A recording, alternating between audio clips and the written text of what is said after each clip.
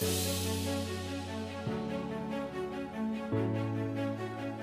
Founding Fathers, American Revolution, our Constitution, our history, America.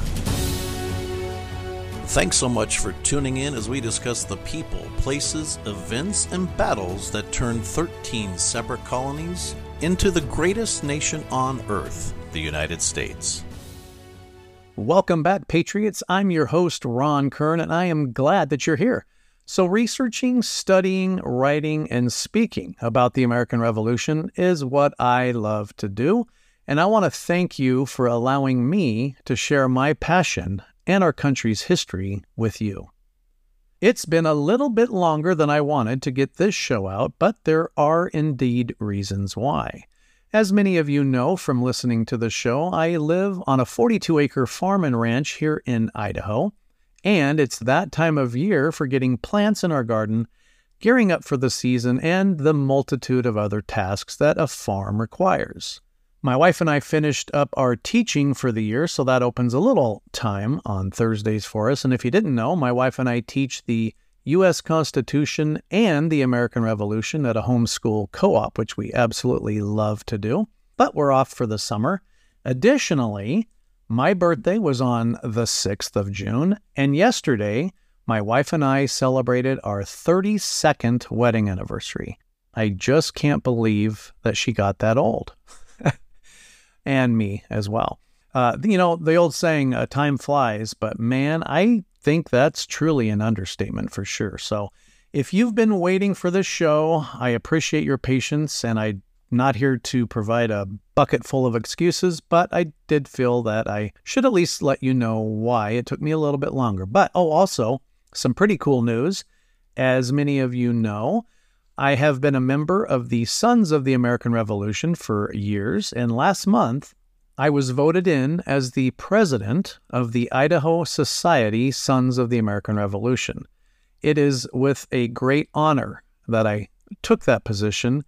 And, if you're wanting to find out if you may have had an ancestor who fought in the Revolutionary War and how you can become part of the Sons of the American Revolution, I have a link on my website under Resources, which will guide you through that process. I also have a link for the same process, but for the Daughters of the American Revolution. So check that out under Resources.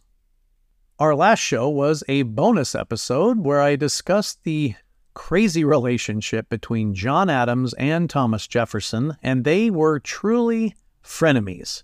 And how their lives ended is rather remarkable. So hopefully you have had a minute to listen to that show, which was episode number 24. Our last timeline episode was number 23, and that is where I talked about the first battles of the war, Lexington and Concord. I also walked you through a visual experience, and I really hope that you had time to listen to that one. I think in doing so, you will have a much better understanding and perhaps appreciation of what it may have felt like to be in their shoes, at least as close as I could describe it for you. But at the end of that show, the British had almost arrived back to Boston after being shot at constantly on their march back from the battles of Lexington and Concord. I mentioned many historical names along the Bloody Road, which was the path they took from Concord back to Boston, but I saved the last battle for this episode, which is the Battle of Menotomy, which is in current-day Arlington, and even more specifically, Massachusetts Avenue. This battle is where I'm going to pick up from. I wanted to include the Siege of Boston and Fort Ticonderoga, but there's just too much to include with those topics, so those will be broken down in future episodes. I don't want to just gloss over events that normally are summarized in a few sentences, as to me they are just too important and each have fascinating stories and people involved that I feel need to be heard and must be told. So with that said, we have lots of great stuff in this show, so let's go ahead and get started with the Battle of Menotomy. So this battle is also known as the Battle of Arlington or the Battle of the Heights, and it took place on the same day of Lexington and Concord, which is April 19th, 1775.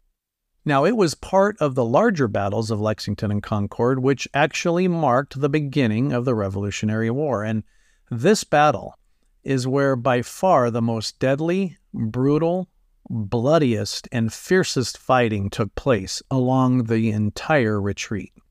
Here, the fighting became oftentimes hand-to-hand, and it was brutal. So the British, being harassed for miles, the soldiers began to go house to house, clearing families from the buildings along the road. The British troops were exhausted from all of their earlier engagements, and they were taken by surprise and they suffered heavy casualties. One of the most amazing stories to come out of the Battle of Menotomy is that of Samuel Whitmore.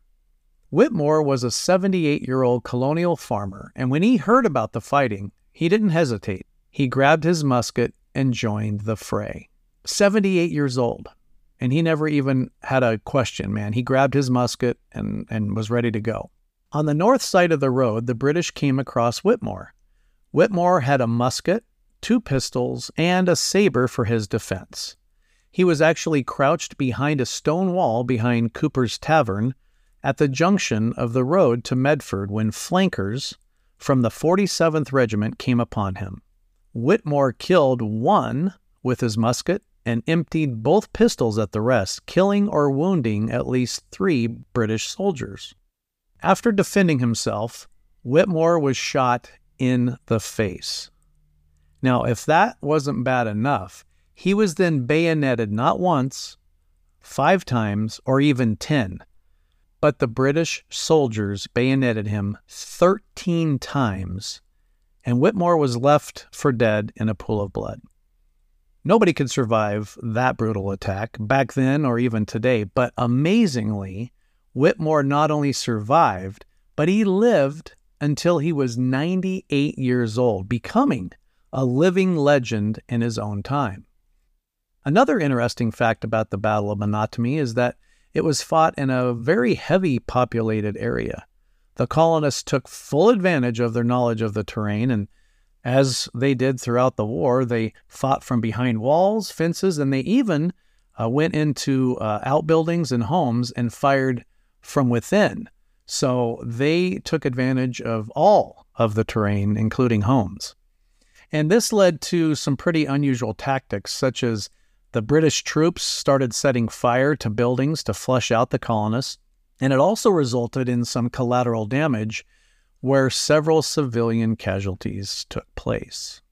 The Battle of Menotomy was a significant engagement during the American Revolutionary War. It demonstrated that the colonists' ability to stand up to the British troops, and it highlighted the importance of guerrilla tactics and the knowledge of the terrain. This single battle also accounted for almost half of the casualties of the entire day's events, and that included Lexington, Concord, and even the march back to Boston. So this battle was brutal, to say the least. Now, I wanted to find out more about a guy who could survive being shot in the face and stabbed, bayoneted 13 times. And as you may have already figured, I did some more digging and research. It's such an unbelievable story. If there weren't so many eyewitness accounts, it would probably be pretty hard to believe. But I wanted to find out a little bit more about this guy. Like, how does one at 78 years old say, yeah, I'm in, let's go? And how did he survive and all of that? So I wanted to provide a little bit of a short bio of him. So here it goes. Samuel Whitmore was born on July 27th, 1696 in Charlestown, Massachusetts Bay Colony, which now is part of Boston. He was a descendant of Richard Whitmore, who was one of the very first settlers of Charleston in the early 1630s. Whitmore was a man of remarkable physical strength and was said to be over 6 feet tall, which was much taller than the average height back then for sure. And if you were over 6 feet tall back then, you literally were considered a giant. Many people were called giants if you were over 6 feet tall. He was married to his first wife, Hannah, who died in 1735, and after her death, He married his second wife, Elizabeth, and together he and Elizabeth had 3 kids. During the French and Indian War, Whitmore fought as a member of Rogers Rangers, a specialized force of colonial soldiers who conducted guerrilla operations against the French and their Native American allies. He served under the command of Robert Rogers, a legendary frontiersman and military leader. Now I kind of get it, right? Okay, how did this guy survive? How did this guy get involved at 78? And well, if you were part of Robert Rogers, you were kind of like pretty hardcore. I guess if there's a comparison, I'd say Navy SEALs or the Green Berets. And if you've ever watched the series Turn, you know about Robert Rogers, and to be a part of this group as Whitmore was gives us a lot more insight on what kind of man he was. You had to be tough, brave, courageous, and not some of the time, all of the time. So that is pretty impressive. And Whitmore's remarkable resilience and strength earned him the nickname of the American Rambo in modern times. He died on February 2nd, 1793 in Arlington, Massachusetts, and is buried in the Old Burial Ground in Arlington with a headstone that bears the inscription, "Sacred to the memory of Samuel Whitmore, Esquire, who died February 2nd, 1793, aged 98. He was a brave officer in the Army of the Colonies in the Old French War, was shot, bayoneted, beaten, and left for dead, but recovered and lived to a good old age, an example of firmness and fortitude." So that is what is on his headstone in Massachusetts. Whitmore's bravery and determination to fight for his country, and let's not forget he was almost 80 years old, has become an inspiration to generations of Americans. And I personally think his story is just so incredible. It's a testament to the strength and resilience of the American spirit. And I hope that our country gets back to this kind of spirit rather than the direction that it seems to be going. I mean, men back then were tough. Men today, questionable. I don't want you to learn about the people, places, battles, and events regarding the American Revolution. I want you to experience them. My 5th great-grandfather, Peter Kern, lived in Pennsylvania and fought in the Revolutionary War. He fought in the Battle of Long Island and other battles, so the connection to this war is a personal one. Because of his courage, bravery, and sacrifice, his decision to pick up a musket and fight for freedom allows me to be a proud member of the Sons of the American Revolution, an organization with just 33,000 members. My father served in the Navy, as did I, and I believe 100% in this country and the United States Constitution, regardless of how crazy our country seems to be right now. It's important to understand how our country came to be and know the true and actual history behind the people who created it. The American Revolution is my passion, described by my family and friends more appropriately as my addiction, and while I can't disagree. For each show, I spend countless hours researching, reading diaries and journals from people of the era, scouring documents from countless sources, calling and searching city, state, and federal archives, digging deep to uncover things that most of us haven't even heard about. Of course, this may include the many historic places that I've been to personally. Then it's all put together, recorded, and published, making it available worldwide.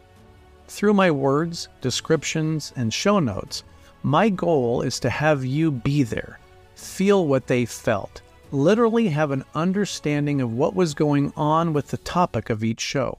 As I tell my students, it's not about memorizing dates and timelines, but rather understanding the journey and the story of how our country came into existence and those involved in the process, both known and the many, many that nobody has ever heard of.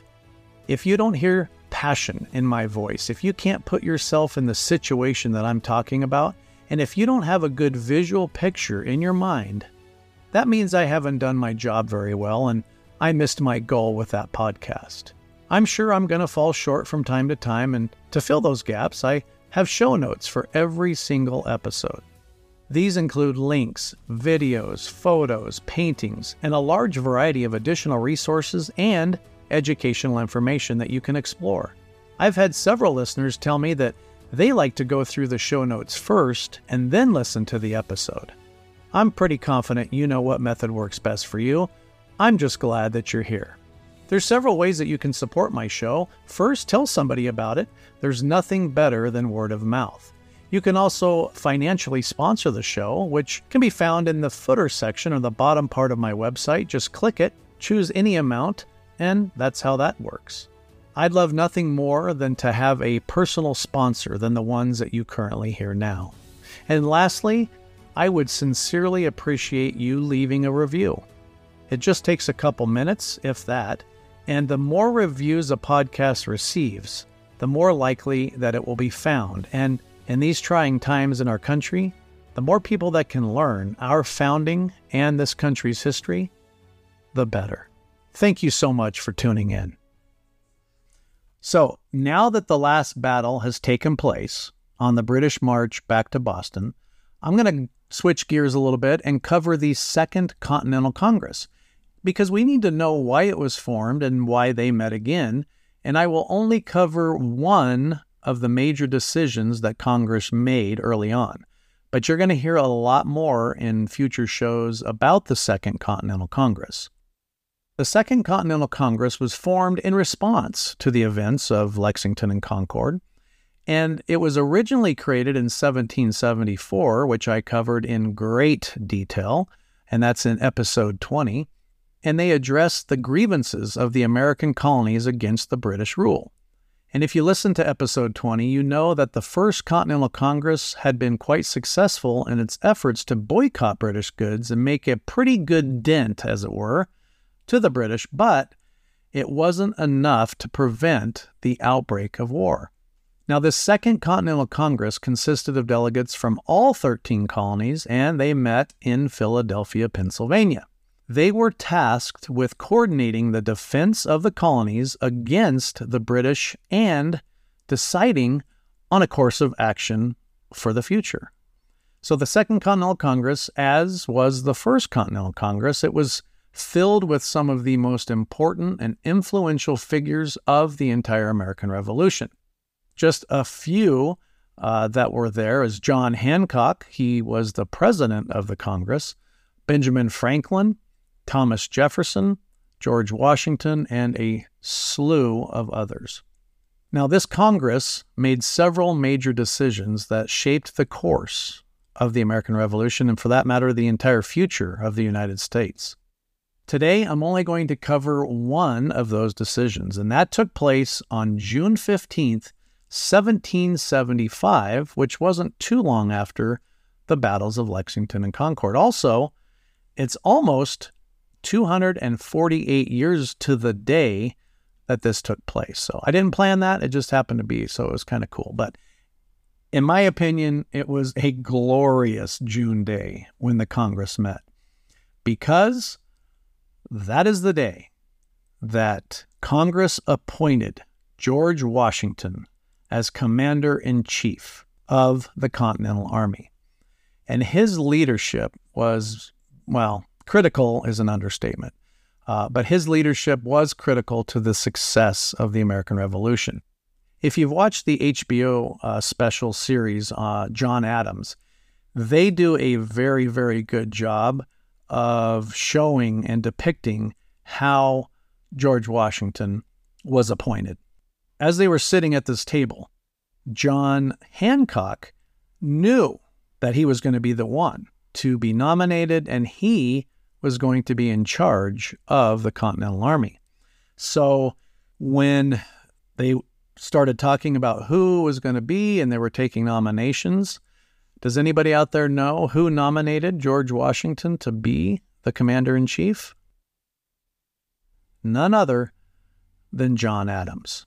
So when John Adams started to talk about only one person could do this, I should have got the exact quotes, but he basically was talking about, we have to have an amazing man. We have to have an incredible leader. And of course, every descriptive word John Adams said, John Hancock just kind of, got taller and taller in his seat with the expectation of hearing his name.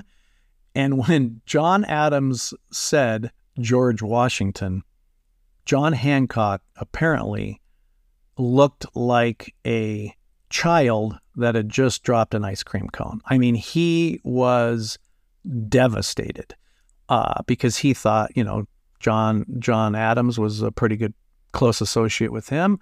And who else in the world is going to, take this job seriously and who has experience? And John Hancock was not the guy. And Congress all agreed, George Washington.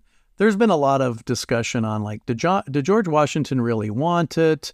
Did he, was it just for show?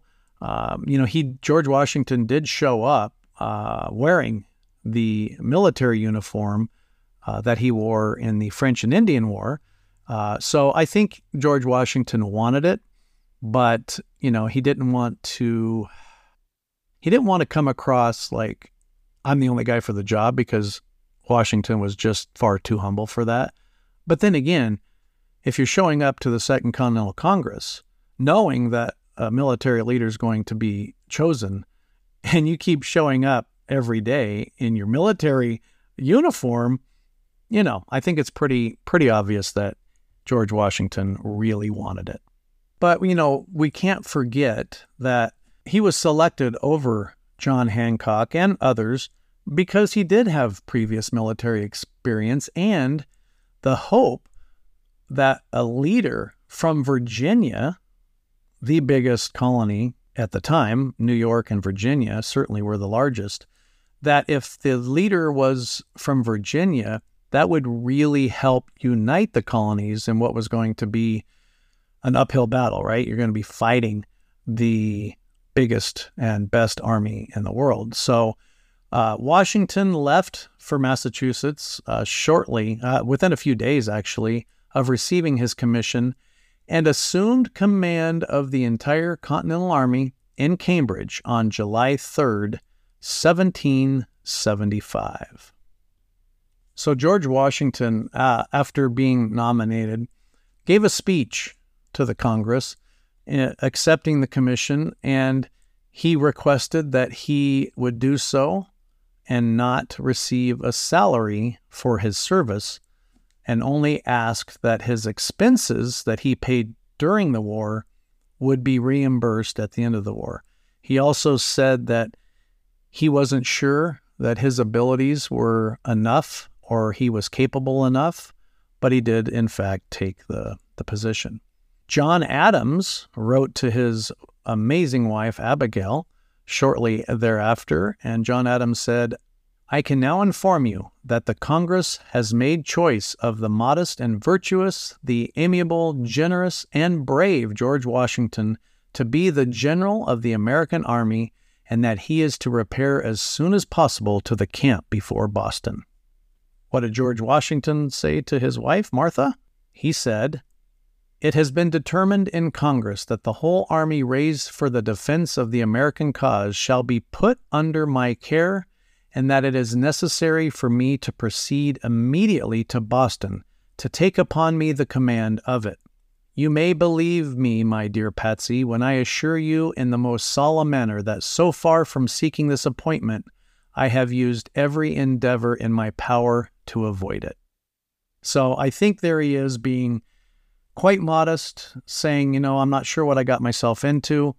But him using every endeavor to avoid it, I think that was more for history, because, again, and I don't know, this is just my personal opinion, but if you really don't want the job to be a military commander, then you don't show up and be present every day at the Congress, and nor do you show up in your military uniform. So again, I think he really wanted it, but I also believe that he really wasn't sure what he was getting himself into. I mean, we're talking about being in charge of an army that really wasn't even in existence yet. You're going to be pulling militias and Minutemen and other people together from all colonies. And remember back then, colonies, if you lived in Virginia, they called it the country, my country of Virginia. If you lived in Massachusetts, it was my country of Massachusetts. It was very rare that people would travel to 2, 3, 4, 5 other colonies. So there was some, as we will find out, some animosity between the colonies from different colonies. And that certainly rears its ugly head when George Washington is trying to take control and lead a newly formed army. But nonetheless, it was one of the best days in history as far as I'm concerned. It was, in my opinion, hands down, the best decision, the best person for the job. And it's easier now to look back on history because we know the outcome, right? We can see the end result. But even back then, he was a logical man for the job. And thankfully, Congress chose the right man for the job. And I think that is a real good stopping point for now. Next show, we're going to be covering the Siege of Boston and see exactly how George Washington does as the commander in charge of the Continental Army. Thanks for listening and hope that you tune in next time with us here at the Patriot Power Podcast. Make sure that you hit subscribe so you'll get notified when our new episodes are available for you. And we hope that you check out our websites, which include our show notes, links, documents, and more at patriotpowerpodcast.com or ilovegeorgewashington.com. Until next time, hope that you and your family have a blessed week. And remember, be safe and tell a veteran thanks for their service.